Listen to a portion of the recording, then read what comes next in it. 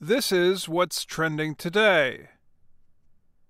The weather in the northern hemisphere may be getting cooler, but there is still time left to enjoy frozen desserts typical of summer. One of the most traditional warm weather treats is ice cream, a frozen mixture of cream, sugar, milk, and flavorings. Many people believe the dessert first became popular in the United States after the wives of early presidents served it in the White House. According to the White House Historical Association, Dolly Madison, the wife of President James Madison, served ice cream there for the first time.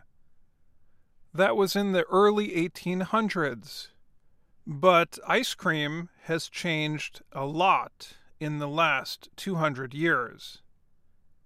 And now, a new style of ice cream that started in Southeast Asia is spreading in the United States: rolled ice cream. This summer, rolled ice cream could be found at street festivals from New York City to Nashville, Tennessee. At Sweet Charlie's, a store in Philadelphia, customers often wait in line for over 2 hours to order their rolled ice cream.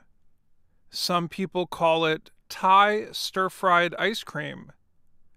That is because it looks like it is made on a hot grill, in the same way people cook meat and vegetables. But the grill used for making the treat is actually extremely cold. The ice cream chefs add things like cookies, candy, and even pizza into the ice cream mixture.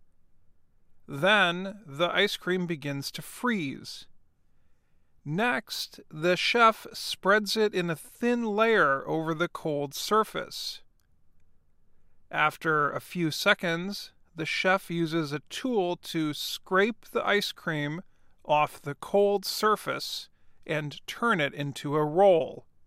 The rolls are then put into a cup and covered with fruit or flavored syrup.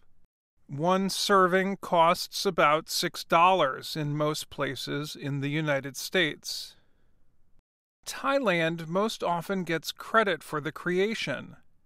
A popular YouTube channel called Ice Cream Rolls reports that the dessert started there. Millions of people watch the channel's latest videos each week. Asia has been coming up with new frozen treats for a long time. A recent New York Times article reported that elaborate frozen desserts were written about in Japanese literature nearly 1,000 years ago. And as one Asian food expert in Seoul, South Korea, told the Times, "You would never be served plain ice cream in a cup here. That would be too boring." And that's what's trending today. I'm Dan Friedel.